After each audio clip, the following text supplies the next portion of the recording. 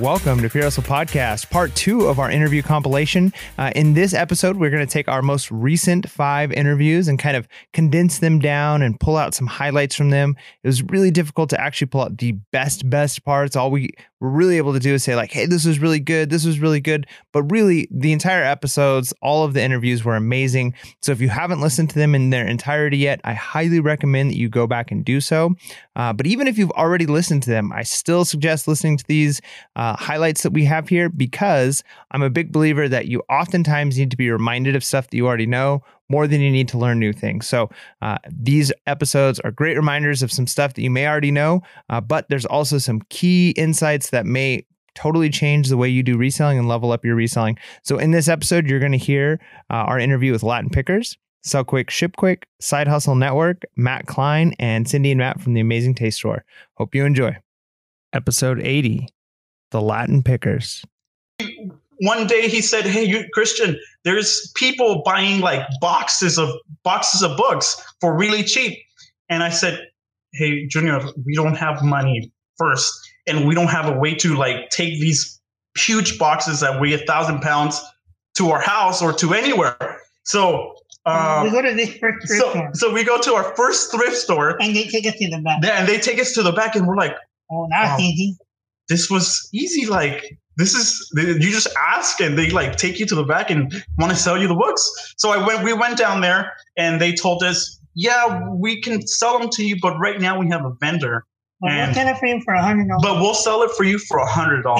And you're eye-clad. And I'm like, yes, like we can get a box for $100. That's awesome. And my brother looked at me like, then we finished. My brother looked at me was like, are you serious? Why'd you make a happy face? They're charging you $100.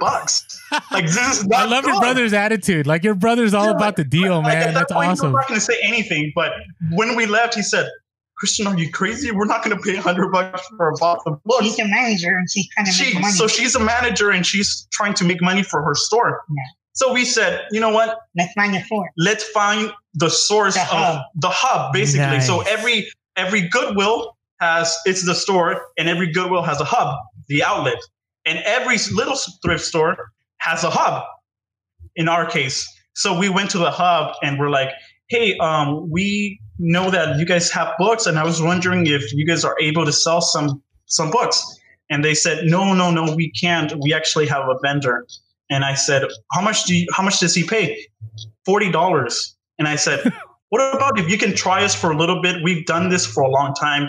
Keep in mind, we just started. We were lying. We didn't know anything. So we told them, hey, we'll pay $50 a Gaylord. We've done this for a while, and if you like us, we can keep in touch and you can sell us more. So you're buying Gaylords. Wait, let me stop you. You're buying Gaylords, not boxes.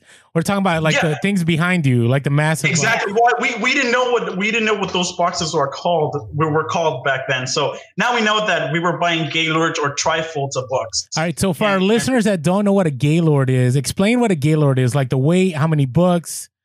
So a Gaylord is a heavy box, probably weighs around 10 pounds, a little bit less than that. And it holds around 1,000 to 1,200 pounds of books. Wow. And that's equivalent to 800 to 1,000 books, right? Wow. So these things weigh a lot. And so when we went down there, we were mesmerized. We were thrilled. Hey, they give us a chance. We lied. We actually had to lie to get ourselves into the outlet, to the hub. But they said, okay. So we ran with it. So we started with 3. We bought ourselves our small trailer that holds 3 Gaylords. And we were going to a local park down there, because we didn't want to waste miles and time. So the hub was right here. The park was over there. And it seemed easy to us to just pick through them right there. Man. We bought ourselves a canopy, a trailer that holds 3 Gaylord boxes of books.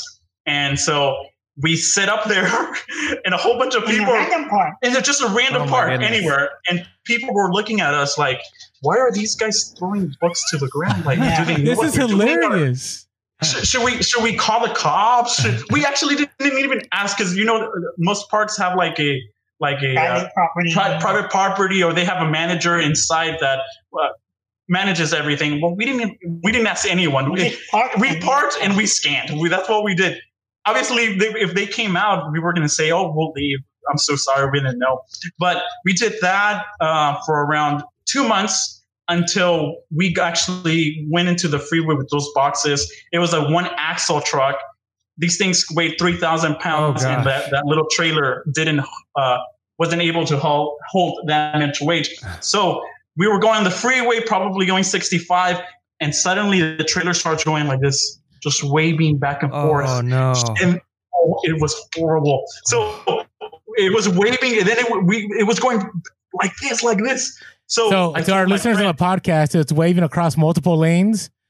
Yeah, it's waving across. We're in one lane. We're in the middle lane, and this trailer is moving, waving throughout the lanes. And we're like, slow down, because we had a business partner at that time, and it was like, slow down. And we're like, oh my god, we're gonna cause an accident. These books are gonna flip. Books are gonna fall on the freeway. What are we gonna do? Like, this is not good.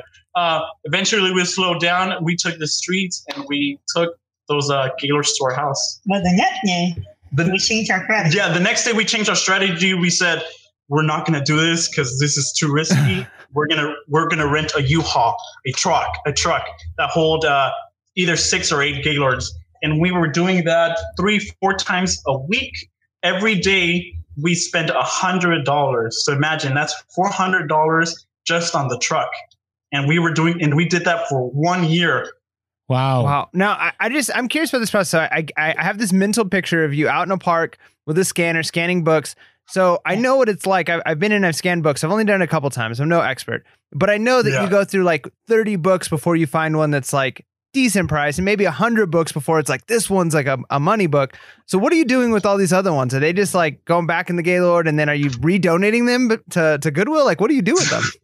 So like you said, we were scanning everything, and at that time, we were not getting everything. So a Gaylord probably holds 800 books, and we were not squeezing every single book. So we were throwing a lot of stuff away. And at that time, the recycling market, right now, the recycling market sucks. China and the U.S. government have a conflict. But at that time, they were paying $120 per ton. So that was 2 Gaylords for $120. And we were doing really good.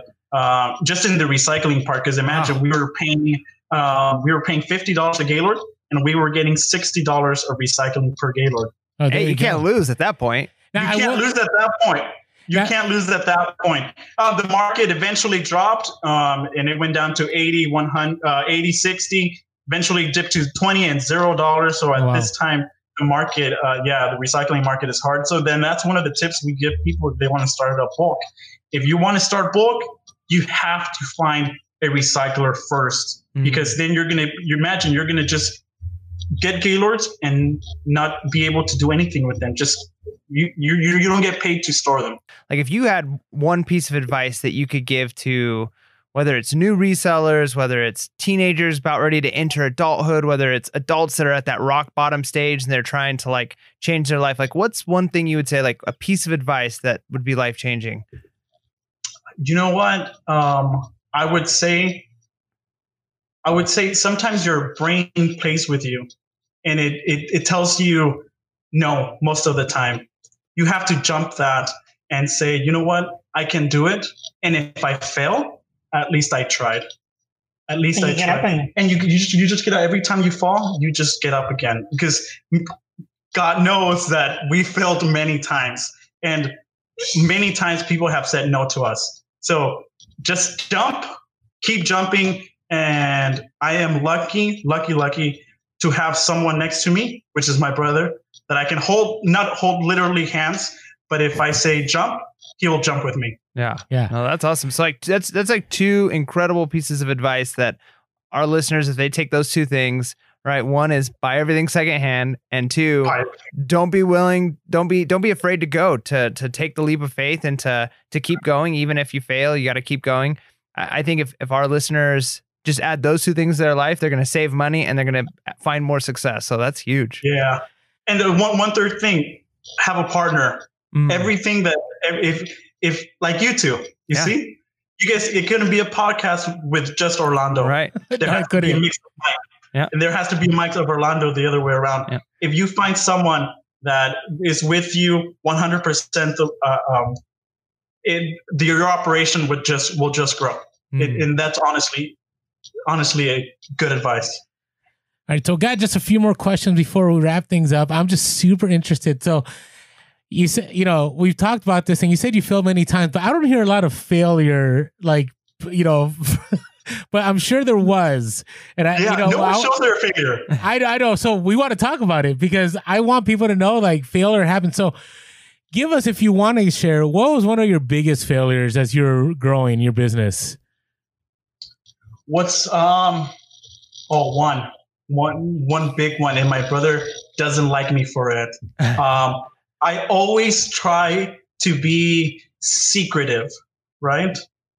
I always try to avoid conversation. I always try to, if they say, hey, can you give me a tip? I always say, I used to say, no, I can't, or that's a secret. The more you talk to people, the better you both are, because there's something that someone knows that I don't know. And so we can help both of us out. So Orlando, like we've met each other. There's some stuff that he knows that I don't know, and there's some stuff that I know that he doesn't know. And if we didn't meet, we would have never known. But we've grown together. So be open, basically. Be open. Don't try to hide stuff. Meet people, talk to people. One of the best things that ever happened to us in our business was to go to a conference. Well, we went to a conference in Ohio, and we met one person. You just have to meet one person in that conference. And yeah, we paid a ticket. We paid $150 a ticket to go to this conference. We paid the flight. We paid the hotel room. But you just need one person to change your perspective, to change your business. And this person, I can't disclose this. This is top secret. It's all good. But this person has 10x our business, and not to use Grant Cardone's, but he literally has 10x our business, and we are very grateful. And I know he's going to be watching this. So to you, thank you. Yeah, but another failure is that we used to get top, like the profit. Our profit was minimum like $5 when we're doing. That's true. That's true. You know what? Yeah. So by these mistakes you learn. So before, we used to basically cherry pick our Gaylord, right? Yeah. Is that a good term? Yeah. So we used to cherry pick our Gaylord. So we were only getting $5 and up. We were only getting good books. When we already had the books, these books were ours already. So we were basically throwing away profit. So this is a huge tip that I'm going to give out to those booksellers. So if the lower the rank, the lower the profit you should be accepting. Because a lot of people, and if you hear YouTube, because a lot of people go on YouTube, and that's how we started to learn stuff. A lot of those teachers out there in the YouTube world, they're like, you can only get $2 profit, and that's it. $2, no more, no less, no more, or more, no less. Well, if it's a 10,000 ranked book, which is really low, and it's $1 profit, are you just going to leave it if you buy in bulk? Are you just going to leave all these dollar bills out there if they're going to sell this quick as soon as they hit the Amazon warehouse? So the lower the profit, the lower the rank, the lower the profit. And scan every book. Scan every book. That's right. That's right. We used to not scan kids' books back then. None of them. Like we said, all kids' books are not profitable. Well, we were wrong. We scan every single book now. Yeah. Everything. Can you imagine how many thousands of dollars you just recycled? How much money we've thrown away. Honestly, we were every day you learn in this business, and you just don't stop learning. Episode 84. Sell quick, ship quick. I want to know, so talk to us about how could you, if you had the ability to sum up your operations in a few sentences, right? Because you're multi-platform, you have a lot going on. How would you, I guess, explain your operation? Now, you had mentioned a little bit how you're a team, right? So, Tiffany, you sell quick and he ships quick. So I'm guessing you do the listings and he does the shipping or something to that effect. Explain to us your operation. Okay, so I think 80 to 90% of our inventory is clothing. So we source together, but once it gets home, I process the clothing. I do the photos and measurements and listings. When they sell, he ships it. If it's hard goods, yeah, I take care of it all. Yeah. And so, for example, we go to a thrift store, we split our ways right when we get in. I mean, Orlando's has seen that in action. Tiff will go straight to normally women's clothes. I'll go straight to the hard goods, electronics, the glass, behind the glass, see what they have overpriced that doesn't belong behind the glass. And then after that, I'll go to men's clothing. So that's the sourcing part. And then once we get home, she processes, like you said, the clothing, listings and everything. And I'll help out with the hard goods and customer service and and all that splits amongst all the platforms. But it seems like you skipped a lot of things. I've seen, I guess, the behind the scenes. There's a lot that goes on. So how do you have that set up so you can actually live while selling on multiple platforms? So you have some kind of systems in place. Well, first, like, I think the best way to sum up is our goal is always to be efficient, because our most valuable thing is time, where sometimes we're willing, and you guys have talked about in your other shows, about sometimes you pay up to get some of that time you need that's more important, right? What you guys talked about, getting somebody to help out at the house to clean, things like that. So in our case, like, we want to be as efficient as possible. So one of the things she does well and has really helped us is the cross listing. And she does it on, what is it, eBay, Poshmark, and Mercari. And she does that with the clothing. I mean, how long does it take you now, average? Like 2 to 3 minutes to cross post. Nice. Yeah. Like, so start to finish, like taking pictures and then posting, about how much time do you spend per item, do you think? When I averaged it out, I think it takes me, let's see, from photograph to measurement to listing, what do we say, like 5 to 7 minutes in total per item? Nice. And it's going on how many platforms? 3. If it's vintage, then 4, because I'll go on Etsy. Nice. So that's like a minute or 2 per platform if you think about it. That's really fast. Yeah, that's awesome. That's uber fast. So we have, like, I've timed it because for efficiency, I have the little mini Google. And so I'll talk to Google and ask Google to set up a timer. And I set up a timer to see how long it takes me to photograph. So I'll do a 30-minute timer. At the end of the 30-minute timer, I'll count how many items I was able to photograph. Sometimes it's 11, sometimes it's 14. It all depends on the item. Yeah, but when I say photograph, it means photograph, measure, fold, and bag. And then, so that'll take anywhere from 1 to 3 minutes, depending on the item. And then because it takes 2 to 3 minutes for me to cross post, and that adds up to about, anywhere from 5 to 7 minutes. Nice. That is incredible. And you guys have YouTube videos, right? That you show how you do the cross posting and all those things, right? Yeah. So you're also on YouTube. We haven't talked about that, but you've been dropping a lot of videos lately on YouTube. I guess that would be another thing to add to our to your repertoire. Yeah. Yeah, we do our best to stay on top of our social media, including YouTube. So we're fairly active on Instagram, and like you said, about at least three videos a week. Yeah. Wow. And your social media is great. Like, I love watching your stuff because it's just funny, right? Like, you guys are funny.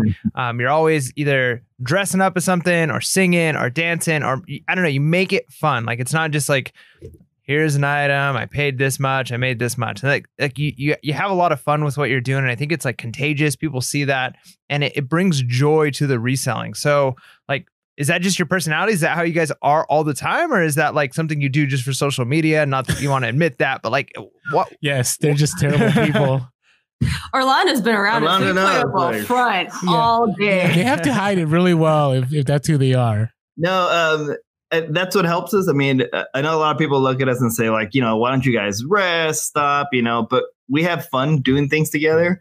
So we don't actually feel stressed out as much. By all means, we all have our stresses from any jobs we do. But, by making it fun, it definitely makes time fly. Yeah. And slowly we just started sharing that more and more on social media. But him dancing, that's like it really is. Yeah, what you guys social media gets about 15 to 20% of the shenanigans I actually do all day. You guys know I get it. So talk to us. Okay, let's get back to logistics then. So talk to us about your use of a spreadsheet. Like, what do you include in that spreadsheet? How'd you come across it, or how'd you create it? And how's it been helpful? I know that's a lot of questions, so just go with it. So spreadsheets. I think my first time looking up spreadsheets, I found like a YouTube video. Someone, I forgot who it was, but showed their spreadsheet. So I created my own spreadsheet. It was not the most efficient one, but I would keep track of where we got the item, the date we got it, the item name and price, and then I would input how much we sold it for to figure out net profit. That was our entire 2018. By the end of 2018, I wanted to figure out a better way to keep track of our bookkeeping and our inventory management. And I found Not Your Dad CPA, and he had a free spreadsheet on his website. Anyone can download it. And I found it and I liked it, but I tweaked it for us. The aesthetic of it, I made it more aesthetically pleasing for me. It's a lot prettier. It's more posh. I wouldn't call it posh. But it's more specific. So on his, I think on the Not Your Dad CPA one, it didn't include the net profit. And so I included the net profit. And then I also included so I put location, date purchased, item, the price, and then it'll be sales date, the sales price, and shipping. And then I put in the shipping, fees, and the net. Yeah. And then I also have a column for indicating if that item was returned or not.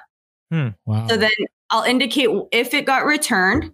And then if it got returned, then I put in the numbers, and then I'll turn that line item red to show that we're in the negative for that one. So then when we resell it, it'll match adjust, up. Yeah. But on my spreadsheet, I actually have it where it populates onto another spreadsheet. That's my dashboard. And on that dashboard, it'll actually give me the monthly totals for each platform. And then it'll also give me an overall total for all the platforms. So every Sunday, I do bookkeeping. Every Sunday, we'll get an update. It'll let me know how much we made that week on Poshmark, on eBay, on Mercari, on Amazon, and then how much we made in total amongst all of them.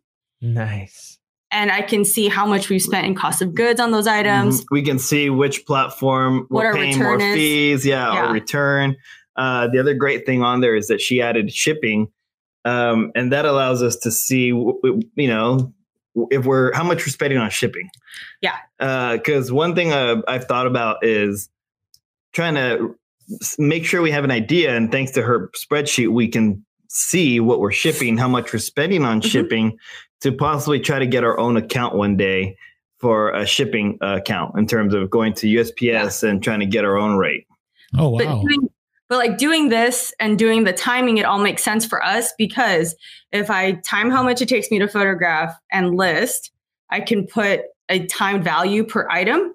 So when I do my spreadsheets, if I can see if we're netting $10 off this item, then that's $10 in 6 minutes. Okay. That is that worth it. I mean, okay, do you have an accounting background, or is this just natural for you? No, she was personality. High school class president. She was a leadership through most of high school, and she's got organization down. Nice. No, it's impressive. I mean, I knew all this, but you kind of forget, and then I'm reminded about how efficient you guys are with your time and your money and your numbers. And thanks to her stuff, I stopped picking up certain things that if I kept going under my own pile system, I was like, oh yeah, I'm totally making money on that. And then she'd come out and be like, well, after everything, you made $2 on that. Is it worth the time for everything? Yeah. And the time is sat there for $2. So you're saying, sorry, go ahead. Oh no. I was going to say, part of me wants to say yes, just so that I'm not, I can say, yeah, totally. But the reality is it's not. So you're saying that comps isn't enough, that it goes beyond comps. So you might find some comps, pick it up, and ultimately in the end, as a result of a best offer or return or whatever reason, it may not be profitable. Like, okay, if you're going to pick up an item that's going to take 30 minutes to clean, you have to consider the time that you spent sourcing it, the time that it's going to take you to prep the item, the time that's going to take you to photograph it, to list it. If it's an item you have to spend a lot of time researching, it takes you 30 minutes to research, 30 minutes to clean, then you sell it and you think you netted $80. Well, $80, but then it took you a whole hour to actually work on that. And then is it worth it? Yeah. That's something that I think many of us don't do. Especially me that I'm full-time, I think I have all the time in the world, right? So to me, it's no big deal. I mean, the one thing I won't mess with as much anymore is, let's say, dual deck VCRs and in recorders, because I think I'm making a lot of money, but the time that I spend trying to fix something, get it prepped, get it packed, I may make more money on a Harley shirt. I mean, I'm being extreme, but no, yeah, or 2 or 3 Harley shirts that you can get done way faster than one dual deck. Yep. I think that's so powerful that you guys share that. I hope our listeners are listening in, because that's huge. I think that much is said in the reselling community about that. Really appreciate you guys sharing that. That's pretty awesome. And that's the stuff that's not necessarily fun too, because I remember Orlando and I have talked about this on multiple podcasts, and I've mentioned, like, we got to use spreadsheet. You got to know, because there's a lot of other costs involved, even the mileage that it takes to get the items, and all of that is put into how much are you actually making, even when it comes down to time to do taxes, right? And numbers aren't what a lot of people find enjoyable, but the reality is, the numbers is the reason why we're doing this, and all of those numbers become tools in your toolbox, like you said, so you're not wasting time on items. That's great. Episode 88, the Side Hustle Network. We're 4 years deep on this. Perfect example. I did a post. When did I do those 6 carts out of one store? Like maybe 2 months ago. Yeah, like 6 to 8 weeks ago. I was fortunate enough. I walked into this Walmart. They were doing a hard reset. Anyone who's in the business kind of knows what those terms are. They were doing a hard reset. They were deleting mods, is what it's called, bringing new inventory and getting rid of old stuff. I was finding toys for $2 that sell for 20 plus all day long. I pulled 6 carts full of toys out of that, which fortunately I fit all of it. I was driving her car luckily that day, because I went in expecting to get, 5, 10, 20 things. 6 carts. And then I'm able to post out on Instagram like, whoopee, look at the money I'm going to make. Last night, I did a post and it was an empty shopping cart. And I said, this sums up my 6-hour sourcing day today. That's the reality. That's how I can elaborate, is you have to be willing to ride the roller coaster, because this thing is a roller coaster. And that's, I think, with any business, we could just, talk general business here, not just reselling specifically, but it was the same thing when I was a massage therapist. I had months where we had thousands of dollars extra because I worked on so many clients. I'm like, cool, we can go out and eat when we want. We can go do all this fun stuff. And then the next month I'd have trouble paying our rent because I didn't have any bodies on the table. Same thing with personal training, right? It goes, January is awesome for personal training. July, not many people want to go work out with me. Yeah. So I learned early on, just any business you do, you have to be willing to ride the roller coaster. And plan ahead. The people we see come and go in reselling are the ones who have an expectation that sales are going to climb and it's linear. They're going to keep climbing month after month. Yep. It doesn't work that way. Even if you're sourcing your butt off, it's not going to work that way. You're going to have seasons of, sometimes it's really slow. Sometimes it's really busy. We have Q4, which is, the months around Christmas time are incredible. And I had that false expectation because I started this whole thing in November as a newbie. And I'm like, wow, I can pull these numbers every single month with Amazon. Great. And then February. Why isn't more people doing it? February got here and I got a quick wake up call with half my sales that month as the prior month. So if you're willing to ride the roller coaster and stay consistent with this thing, that's the mentality people need to come into it with. That's good. So what are some of the strategies you use? Like, I mean, obviously we talk a lot on our podcast about like saving and being prepared for times when the market's down or when you're not able to source as much, but how do you keep that mindset of it's down right now, but I can keep going? Like, how do you encourage people through that? I would say diversify first of all. Yeah, that's, again, it comes back to like our brand Side Hustle Network, is because we're huge fans of multiple side hustles that makes up the ultimate business for us. So diversifying if you can. I know a lot of people that jump way too soon, and we were kind of in that arena where she quit her job probably 6 months too soon. because we didn't have a large savings account. We had enough to float by for a few months. And we both realized real quick that we were going to be pretty financially tight for a few months until we got this business up. So diversifying your income streams is a huge one. And that doesn't mean you have to have a huge YouTube channel when you get started. It just means like we started on Amazon and then eventually moved to eBay. And, you know, a lot of people we don't sell on Mercari, but a lot of people sell on Mercari. We sell on Poshmark. We're really big fans of local sales. You know, there's lots of ways to make money. Yeah. So when we say diversify your income, that's not you need another job or something like that. It doesn't have to be that. For some people it is, but diversifying categories, types of products. If all you sell is shoes all year, you're probably going to see some dips on some months, right? Especially if you're selling cleats, there's going to be certain times during the year that those do really well. So instead of selling shoes all year round, if you catch a trend of like, well, during these months or these seasons, shoe sales are down, why don't I try to flip and go for something else? Kitchen and home, go for toys, go for video games. So finding multiple different outlets and products are going to help out. And then what are some of the mistakes you'd like to share? Haven't we already talked about all our mistakes? You did a little bit. I don't know. Bad buy. What was a bad buy? Bad buy. One single bad buy? Yeah, like a bad purchase where you're like, ooh, this was a bad buy. Like a major one. It can't be like the $5 buy. It has to be, you know. Yeah, we've all made so our biggest one, oh jeez. We like being real on this podcast.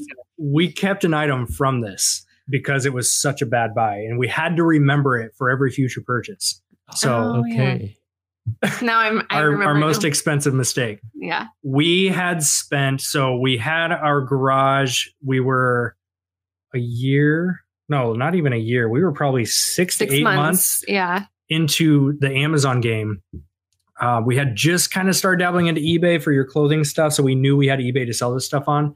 And I thought, well, I've flipped at this point at least like 10 pallets worth of liquidation stuff just fine. Why don't we commit to buying half a truckload? Which instead of buying 1 or 2 pallets at a time, we now are committing to at least 10 in one load in our garage. Yeah. God bless our neighbors who are good friends of ours when we had to call them like, hey, how much room do you have in your garage? Oh, man. So we found out if we cleared one small walkway up the middle, we can fit 8 pallets in our garage and then the other 3 in their garage. Oh, geez. And so I pallet jacked those pallets down the road all the way to their house. But we looked like lunatics, by the way. So the mistake was I looked through these manifests, not all the way. And if you don't know what a manifest is, it's just typically an Excel spreadsheet that will show an itemized breakdown of everything that's in that load. So I took a general look because, I was a pallet pro at the time. I had flipped 10 of them. I knew what I was doing. So I looked through this stuff and I'm like, oh my gosh, it's only $3,000 to get 11 pallets. So I broke it down how many units were in each pallet. And this is where I didn't look through the manifest all the way. I just looked at more so how many units in every pallet. And then I took 3,000 divided by how many units. That's how much we're going to pay. So I told the sales rep, okay, I want to get these 11 pallets is what they had up for grabs. And it was buy all or nothing. So I had to buy all 11. I'm like, yep, this works out fine. That breaks down to like $5 a unit. I know I can sell this stuff for 10. We're good. And then the shipping cost got landed on. I had never dealt with freight on this big of a load before. I was used to paying like $100, maybe $200 for a pallet. So he came back again. This was $3,000 in inventory costs. Came back with $2,800 for freight. Yeah. So I've never dealt with freight. I didn't know that was stupid high. Oh, yeah, it's true. I didn't know any better. Now I know that should have cost less than $1,000 to ship to me. So there's all these lessons in this story. Everybody pay attention. So my buy cost now doubled from about $5 a unit to now almost $10 a unit, which is what I thought I was going to sell this stuff at. And of course, I could have stopped and be like, it's a little bit too high on our cost. I'm just going to move on to the next deal. Thanks for your time. That's what I should have done. But I was eager and a little money hungry to make that deal. So I'm like, yep, done. Send me the invoice. Paid almost $6,000. The stuff gets shipped here. We store it. And in my head, the second mistake was how much time it would take. Right. So first mistake was the money up front, the shipping cost, without looking through the manifest properly. Second mistake was the time I thought, and I told her, because this is when she just had quit her job to come help me do all this. Because I thought, what better way than ordering 11 pallets to get you in the put game? it to work, man, you know? So you'll definitely want to do this after. Yeah. In my head, I'm doing the math. I'm like, okay, if we do this many units, blah, blah, blah. So I had told her, I'm like, yeah, so we got the 11 pallets. We sorted them. And she was, again, she has a little bit of anxiety stuff going on sometimes. Yep. So she looked at this and like, I lost it. What are we doing? And how many days did I tell you it would take? We really thought we could get through it in a week. I told her it would take 7 days to get through all this. Mm-hmm. About 3 weeks later. 3 to 4 weeks later. Yeah. We're still processing a bunch of stuff. And this was, now if anyone, now we know better. And at the time, if this had been shelf pulls, this would have been a different story. Shelf pulls is when a store can't sell a product. So it's all still new in the box and they ship it to you. This was customer returns, which means there was a lot of boxes beat up. There was a lot of testing because we got toasters and crock pots and all that stuff needed tested. This just sounds painful. It was like a litter of just like appliances just plugged into electrical outlets wherever we could just test things and make sure they turned on. And then it was and we'll never. Do you guys have any documentation of this? Do you guys take any video of this? No. I'm sure I've got photos. That would be great because you know the videos that get the most views right now are still, I mean, not as much, but it's the pallet, right? But usually they're like successful. If you had one that said, we ordered 11 pallets and they all failed, like never do pallets. That'd be awesome clickbake. Anyway, just throwing it out there. That's a prime example of what we should have been doing earlier on. Now we're way better at this, but earlier on, and this goes for all content creators, YouTubers, Instagram, etc. Don't just share the highlight reels. I was so embarrassed at the failure we had that I was like, I'm not taking any footage of this. I'm going to be told, I told you so. I knew you were going to fail this business. All those things running through my head. So we have a few photos. We didn't take any video. Which unfortunately now I know better. That would have been so not just a cool video to look back on, but I know how much that would have helped so many more people that have made that same mistake. But yeah, so it's about 4 weeks into this, we're processing, and I'll never forget the item that we kept because it was about 2 a.m. and those were the nights that we were putting in. It was about 2 a.m. We're exhausted. We've been doing this for weeks and we're pulling out stuff. And again, we're keeping in mind our buy cost per unit. So every item you pull out, you're like, that's not worth $10. That's not worth $10. She pulls out this brown box about this big and shakes it. She opens it up and it's a 4-pack of these little coat hangers that the white things you put on the wall. They have little coat hangers sticking up, except for only one of them still had the little hook on it. The other 2 were broke. And it's $1.99 at Walmart. And she picks it up and she loses her mind. She's like, I paid for this. And she throws it across the whole garage. We have the most epic meltdown we've ever seen in our 14 years being together. Yeah. And we still can laugh now. Yeah, exactly. Yeah. Some time of healing has passed. Yeah. So we still to this day kept the item and it's in our warehouse on a shelf. So we never forget. We do not do a load like that again without proper research. Yeah. Research. and I am a data hound now after that experience. I just almost won't buy something if there isn't any data and that can be a fault, but, it depends, like antiques, collectors, that's a little bit different, but this type of load. Right. And that also, the last point too, was that was all of our money. We had no capital. Like we couldn't source after that. So that was, the mistake being the third one was we put all of our capital into one thing, all of our eggs in one basket. Never do that. The fewer amount of dollars you have, the wider you should be going on product, right? If you've got $100 to your name, don't buy one type of item for $100. You try to split it across 5 items. The more capital you have access to and play around with, sure, you can go a little bit deeper on stuff, but that was the other biggest mistake we made was all of it went towards one thing, which we ended up probably making like $1,000 profit at the end of the day, but on $6,000 buy cost. And it took probably 3 months to recoup that. That was not it was rough worth it at all. That was the first legit time I'm like, screw this. I'm going back to doing massage therapy. I'm out. Well, this is tough. What's amazing about that story, though, is you said that was right after Trista started staying home. Yep. Is that you kept going? Like if any time you're gonna throw in the towel, like that would have been it. But the fact that you kept going, I mean, that says something. That says that you've got the hustle, you've got what it takes to stay motivated, to keep at it. Which is, I think, ultimately why you've been successful, right? Because everybody's going to have those downtimes. You're going to make those mistakes. And it's going to be the people who are willing to keep going and keep going for it. So my hat's off to you. That's amazing. That's encouraging to me. I mean, my wife just started staying home just a couple of weeks ago. Congratulations. Don't buy 11 pallets. Episode 92, Matt Klein. I don't know. I was always trying to make money. And I think the most interesting story about high school is the Gatorade story. Have I told you that? No. I mean, I haven't heard it. Please, let's hear it. I wonder where this is going to go. So, So Michelle Obama took away like the bad foods in the school cafeteria my senior year. So it's like 2012.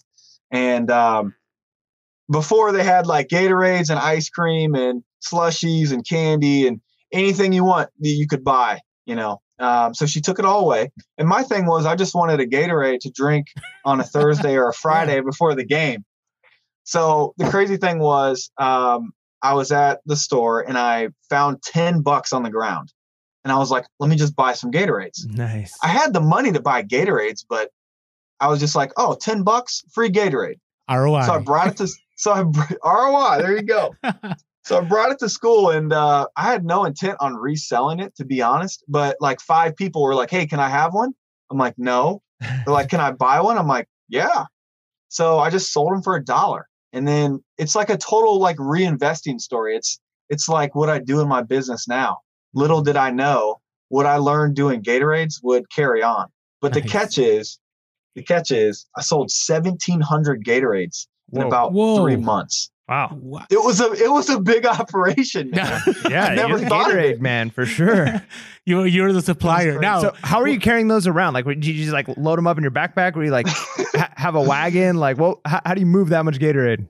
So in my locker, I had like this little cooler. So, customers were complaining that it wasn't cold. And I'm like, okay, This is great. I had this little cooler and stuck them in there. And then I had this over the strap, like carrying, and it could fit 6 Gatorades.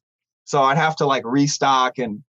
But looking back on it now, man, I learned a lot about just customer satisfaction and just little stuff, little nuggets that you could take from it. But I actually got in trouble, and you'll like this, Orlando, because you were a principal, right? Yeah, I was. Yes. I love how you position that. Okay, go ahead. The principal comes up to me and says, Matt, are you selling Gatorades? And this is in the lunchroom. I'm like, I lied, to be honest. I'm like, no. I'm like, I'm not. He goes, let me ask you again, Mr. Klein, are you selling Gatorades? And I said, yes, sir. He goes, look, I love your entrepreneurial spirit, but I don't want to see it again. You got me? And he kind of like winked in. I'm like, wink, wink. Oh, I'm like, okay, you won't see anything again. And from there, it got really sketchy. And, I had to like start doing like these hidden deals. And we're talking about Gatorade. Yeah. No, I like the image of like kids crowding around you in like the corner of a building. And you're like dishing them out, looking to make sure that at 305 over in this room. Yeah, no, that's bring great. Cash only. Make sure no one's following you. Yeah, I love that. That's awesome. But the rule is, the lunchroom is supposed to make money, and you can't be a competitor. And I get it, but and the crazy thing was, I just reinvested.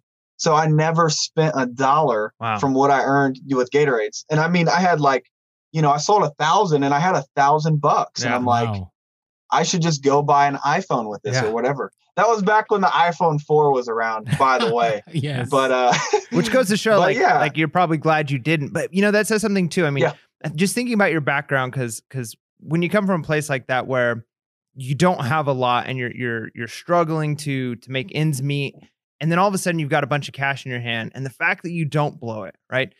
Yeah. Step 1 is that you were willing to go out and work really hard for it, and then 2, you have it, and then you didn't just see like short term. And I think that's something that a lot of young people and just people in general is this idea of like delayed gratification, like waiting a little bit longer to get something better. Like, is that something you've always had, or like what made you not spend that money? I really don't know, man. I don't really need anything. I always just live below my means and still do to this day. I don't know. I just didn't need anything. So I wanted to see how many Gatorades I could really sell. And the only reason I stopped is I told you I had shoulder surgery, so I could no longer carry the thing around. Wow. So, all right. So let's fast forward a little bit. Let's get to, was it thrift stores that got a hold of you? Was it a garage sale? Was it you going to a Nike store? Because we're going to talk about this a little bit, but you primarily sell Nike shoes. Is that correct? Yes. Okay. But I've been selling for 6 years now. So 6 years. Okay. Well, to answer your question, it was actually an estate sale. Oh, really? Okay. And at the time, I went with my girlfriend's dad, and it was one of those things where, the house was open, and then there's like a closet, or it was like a second room in the garage, and there was all this stuff, and like we moved the stuff and we went into this little room, and of course we asked if we could, and he's like, yeah, he's like, I don't know what's in there, but go ahead. Oh, it was crazy. It was weird though, because you're learning about what this person did, like with their whole life and like everything else. Whoever it was like a leader in the army, and he had all these medals and coats, and there was probably a lot of money in there. But I found this stopwatch, which was really cool. Well, one was a stopwatch and one was like a pocket watch. So I found those, and my girlfriend's dad bought them, and he took it home and he opened the back of it, and there was gold gears in it. Whoa. So it ended up selling for like $475 or something. And this was on eBay? The other one sold for, he did it on eBay. Okay. I was just there. I just found it, right? But he said, hey, thanks. He said, thanks for finding them. And it was like one of those handshake kind of things. And I just put it in my pocket because I was leaving. And I got home and I counted it, and it was $300. Wow. Nice. And I was like, holy crap.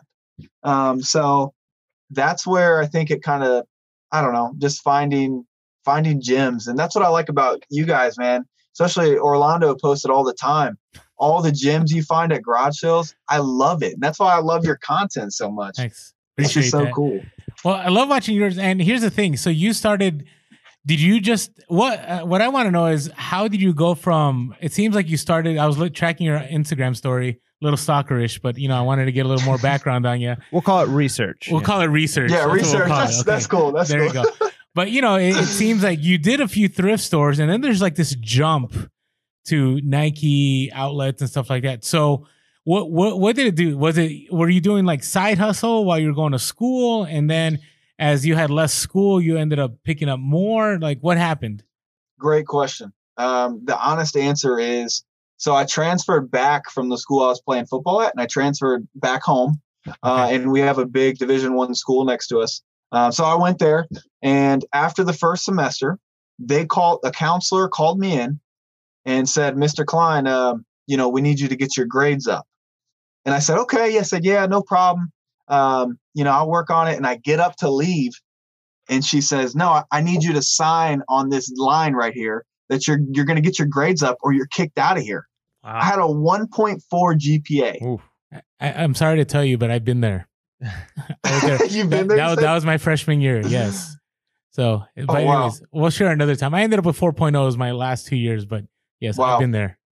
So yeah, I mean, you can turn it around. I think from my problem though was, I don't party or anything. I wasn't out like, partying it up. I had 2 jobs. I was working McDonald's in the stock room. So I was organizing all their inventory, and then I started ordering the trucks. So it was kind of cool. And then I started working at like a steakhouse. I was trying to be a server to make the real money.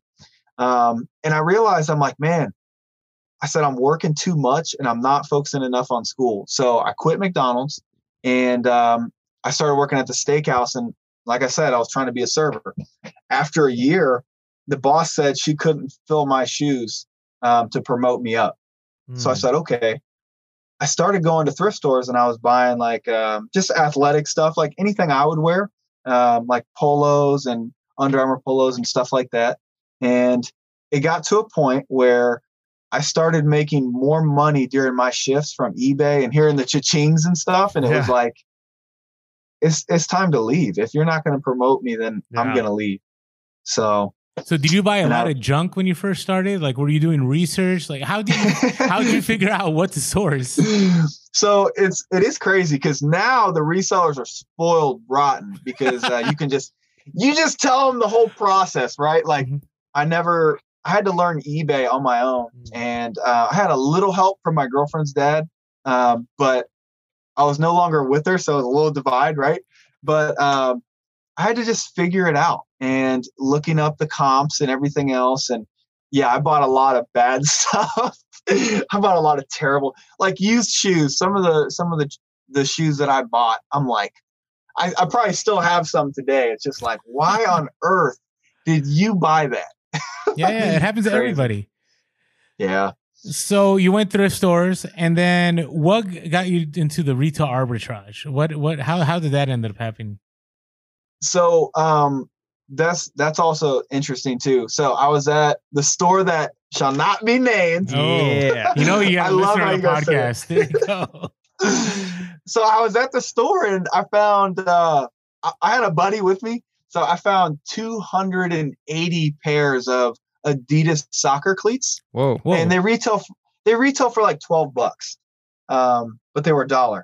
Nice. So I'm like, I can make $1. You know, I can spend $1 and make $1. So I bought them all. And my buddy that I was with thought I was completely crazy. But I called my uncle. I got a successful entrepreneur uncle, and I called him. I'm like, hey man, you know, like I just found all these socks. Like I'm gonna sell them, you know, And he said, socks. He's like, man, you're gonna have to do something more than socks. So they're not cleats, they're socks. No, it was just socks. Oh, just socks. So okay, just want to make sure. Okay, that's when I stumbled on. They weren't selling that fast on eBay, and it was actually the retargeted ad that Amazon uses. And I saw the pair of my socks on Amazon for like double the price, and I'm like, what? Oh man! I go, I need to try to sell these on Amazon. So again, I figured it out. I call a lot of hours on support. And I remember doing my first FBA shipment. And I want to rewind you, Matt, real quick. So you're saying you didn't go to YouTube and watch like YouTubers do Amazon FBA because there wasn't that much FBA content 6 years ago. I don't think so. No, I don't. There was maybe I remember GillDaddy and I remember some other old school people, but there really wasn't much. So you're saying you called Amazon and they walked you through the process of how to do the shipment? Yes. And wow. I don't think now you have to like go into the forms and then like request a call and all this stuff. This was, I mean, it feels like it wasn't that long ago, but this was back when you could just call into seller support. Huh. And so they could walk you through anything. Wow. And so you sent in the socks to FBA? Yes. And then all of a sudden, man, I got this email that said I sold 10 of them. And I'm like, what? Wow. The first day? Like, what? So sure enough, man, I sold all those socks and I went down to Florida and I wanted to take my cousin on a fishing charter. And I invited my uncle and I said, don't worry about paying for it. The socks are paying for it. Nice. Nice. You said you're going to need more than socks. And you're like, no. I got this. No, yeah. So it was, but that's how I got into FBA. We wanted to take a quick moment to thank our sponsors for this episode. Episode 96, Cindy and Matt from the Amazing Taste Store. So when I started selling on eBay, like that was back in the day. So you may or may not remember, like back before pictures, back when people sent you cash in the mail. Money orders. Yeah, money orders. There weren't a lot of options out there. If you wanted to, especially if you wanted to sell used clothing, eBay was pretty much the only game in town. And that was okay. It worked great for a long time to just do eBay. And then as you came on board, it became more pertinent to us to have our income be more stable. We didn't want all our eggs in one basket. So Matt had worked before the job he hated in the housing industry when the housing market crashed. And you walk into work one day and he calls me on the phone and he says, we're getting furloughed for 10 days this month. That's rough. Yeah. And so we didn't ever want to be in that position again. And having all of our eggs in the eBay basket left us susceptible to that same outcome. So as those opportunities came to diversify, we've taken them and we've seen which ones work for us, which ones don't. Not everything works. Not everything makes sense.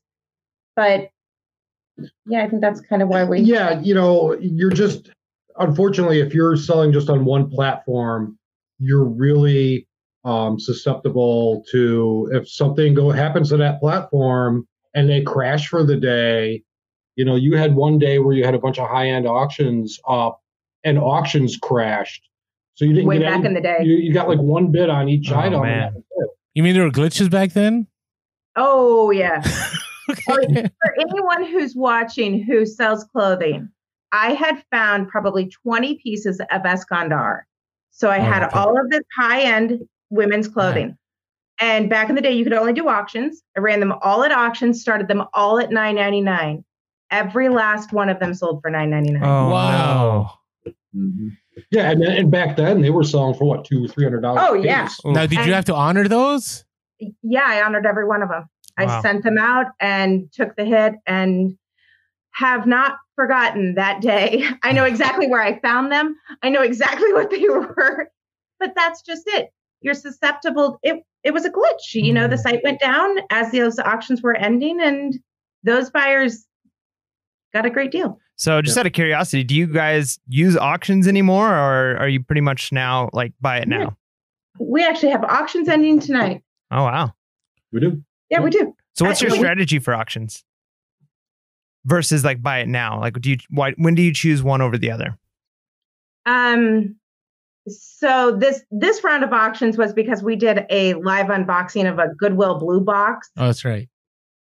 Yeah, that was some interesting stuff. I get why you auctioned it. Okay. Yeah, so we just threw it all up at auction to see what would happen. And several of them got multiple bids. Oh, really? Yeah. He hasn't seen them yet. No. But normally we are mostly fixed price. Okay. I would only use auctions if I had a really hot item that I thought then could drive a lot of traffic. Or if I had an item that I didn't know the value of, then I'd put it up at an auction, let the market decide. But generally speaking, we're pretty much just fixed price. Yeah, sometimes we'll use auctions to blow out old inventory. Okay. Now, you guys are not in the long game. You're kind of a little more fast nickel. Like you want things to sell. I mean, we all want things to sell, but you want them to sell quickly. For, I would say 90% of our inventory, that is true. We do have some inventory that we're okay sitting on for as long as it takes. Okay, so I'm gonna ask some number questions. So I remember one time on an IG story. So you never have more than 1,000 items in your store, correct? Not anymore. There was a time when we had 2,000. We had 20. We got up to 2,500 at one point. Oh wow. Okay, and what made you shift from? And then how are you able to keep that momentum? Made a shift. I don't remember, but there was something. That's a huge gap. 2,500 to 700. Something happened. I probably had a random wild idea on a Monday morning. Well, we went to eBay Open the first time, which was 3 years ago. Yes. And that's when we had 2,500 items up, and we ran everything at auction. We put our entire store at auction. Wow. Items at auction. Okay, can I ask why? Do you remember the why? Oh yeah. So I love a good experiment. I love a good challenge. I always want the data. I want to see the real numbers. Like if you did this, what would happen? So I knew what happens if you go on vacation and you change your handling time. I know what happens if you go on vacation and you set your store to vacation mode and you change your handling. I had all that data. I wanted to know what would happen if you put everything up to auction, and then would that increase in sales then make up for your decrease in your lost new listings and that sort of thing from being on vacation? So I can tell you that Friday, so we're at eBay Open, and my phone starts going nuts because all of those auctions start ending. We got home, I think we shipped for like 3 days straight. Wow, goodness. Like 10 hours a day. Yeah, like it was a bit nutty. Let me jump in real quick. You said you had 2,500 items, right? and you put them all on auction. Does that mean they all, like, how many of them sold? So I think we sold maybe 400. Oh, way more than that. 500. Way more than that. I have never heard a story like this in all my years of reselling. I've never heard a story. So it's like a good bad day, right? Or was it total loss and you're like, oh, that was a bad decision? It was a bad decision. Well, it was a bad decision. The one thing we did do was we set prices for like the lowest amount we were willing to take on something. So we didn't lose money. So our starting bids, they weren't like 99-cent auction. Okay. So starting bids were like $10 or $20. $20 and yeah, so we didn't lose. From a money standpoint, we came home to a nice bankroll of cash. Nice. From a money standpoint, it was great. The problem was we went from 2,500 items to like 1,000 items overnight. So then we have like no inventory. We've just gotten back from Vegas from eBay Open. You guys have now been to eBay Open. You know what that feels like. And it takes a few days just to get over to begin with. Now we have 3 days of shipping. And so getting that momentum back to getting items into our store, getting items to sell again, it was probably a 6-week. Well, and you had the traffic spike. So you had a huge traffic spike. And we could never duplicate that. You know, and then you just couldn't duplicate it. So it was really difficult to come back to that. It wasn't a good idea. We would never do it again. Yeah, we would recommend doing it. But it was fun to watch all the cha-chings come in. No, it is addicting. I mean, I've done auctions before, and it's really nice when it's a real bidding war. But when it's not, it's not. But you know, it's true. Okay, so now your store is less than 1,000, right? Yeah. And it's consistently less than 1,000. So you have a high sell-through rate. Yeah. So what does that look like? I've heard you say you do about 15 to 25 listings a day or 200 a week, right? Yeah. And then you have to replenish that too, right? Every week. So how do you replenish that? Like, what's your week look like? So it really depends on what we're focused on.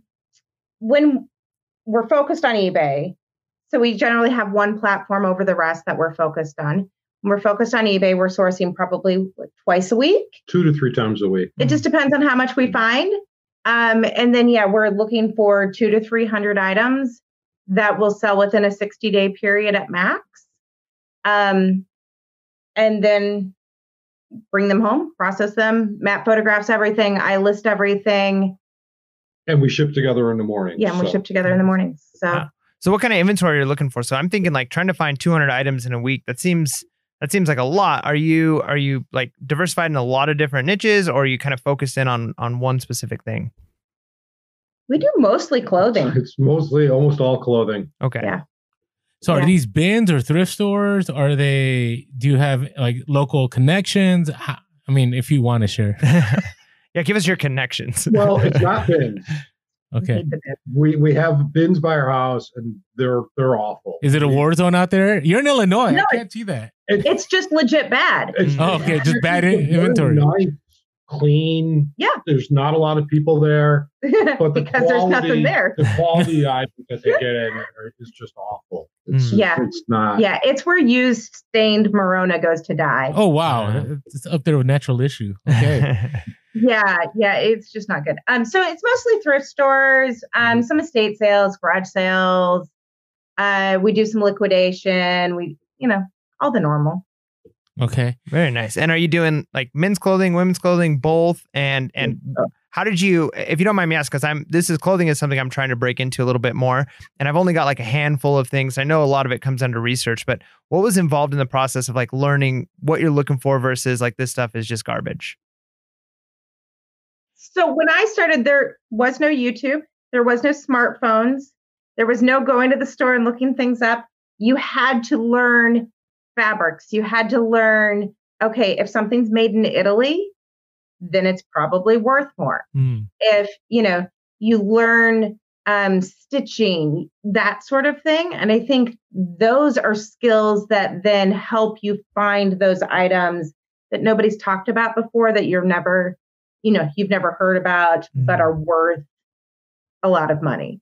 So I got a question for you. So you guys have been doing this for a while now, and as a pair, as a team, which that presents its own positives, and sometimes that could be issues for some people. Now, my question though is what are some tips that you have for resellers to prevent burnout? Because I know even for me, doing this short time, there's times where it's things sell, and I've got to go ship it and get it to the office, and I don't want to do it tonight because I've got other stuff going on. How do you prevent burnout? We look at our bills. And we say, we got to work. You got to work. We got to pay bills. I think it's a job. For us, for you, yeah. For us, this is our job. And you're going to get burned out. I mean, it's inevitable. There are times where we're like, I don't want to do that. I don't want to do this. It's a job. I mean, but you have to realize we're paying bills with it. So we have to do it. But I would say one of the things that I like to do, and he loves it when I do this, I love a challenge. I love to try something new. So any random day of the week, he might get up and I'll be like, I have this idea. We could do this, and then we could try this, and then we wind up with 2,500 items on auction. That is one of the wildest stories I've ever heard in reselling. 2,500 auction. All right, keep going. But those kind of experiments, try the bins, try retail arbitrage. We tried the hard goods. That was an epic fail too. Or just try going to new thrift stores. Yeah. Or new sourcing areas. Someplace that you didn't normally go to. Just change it up a little bit. I mean. Yeah, it keeps the kind of keeps it fresh. Yeah.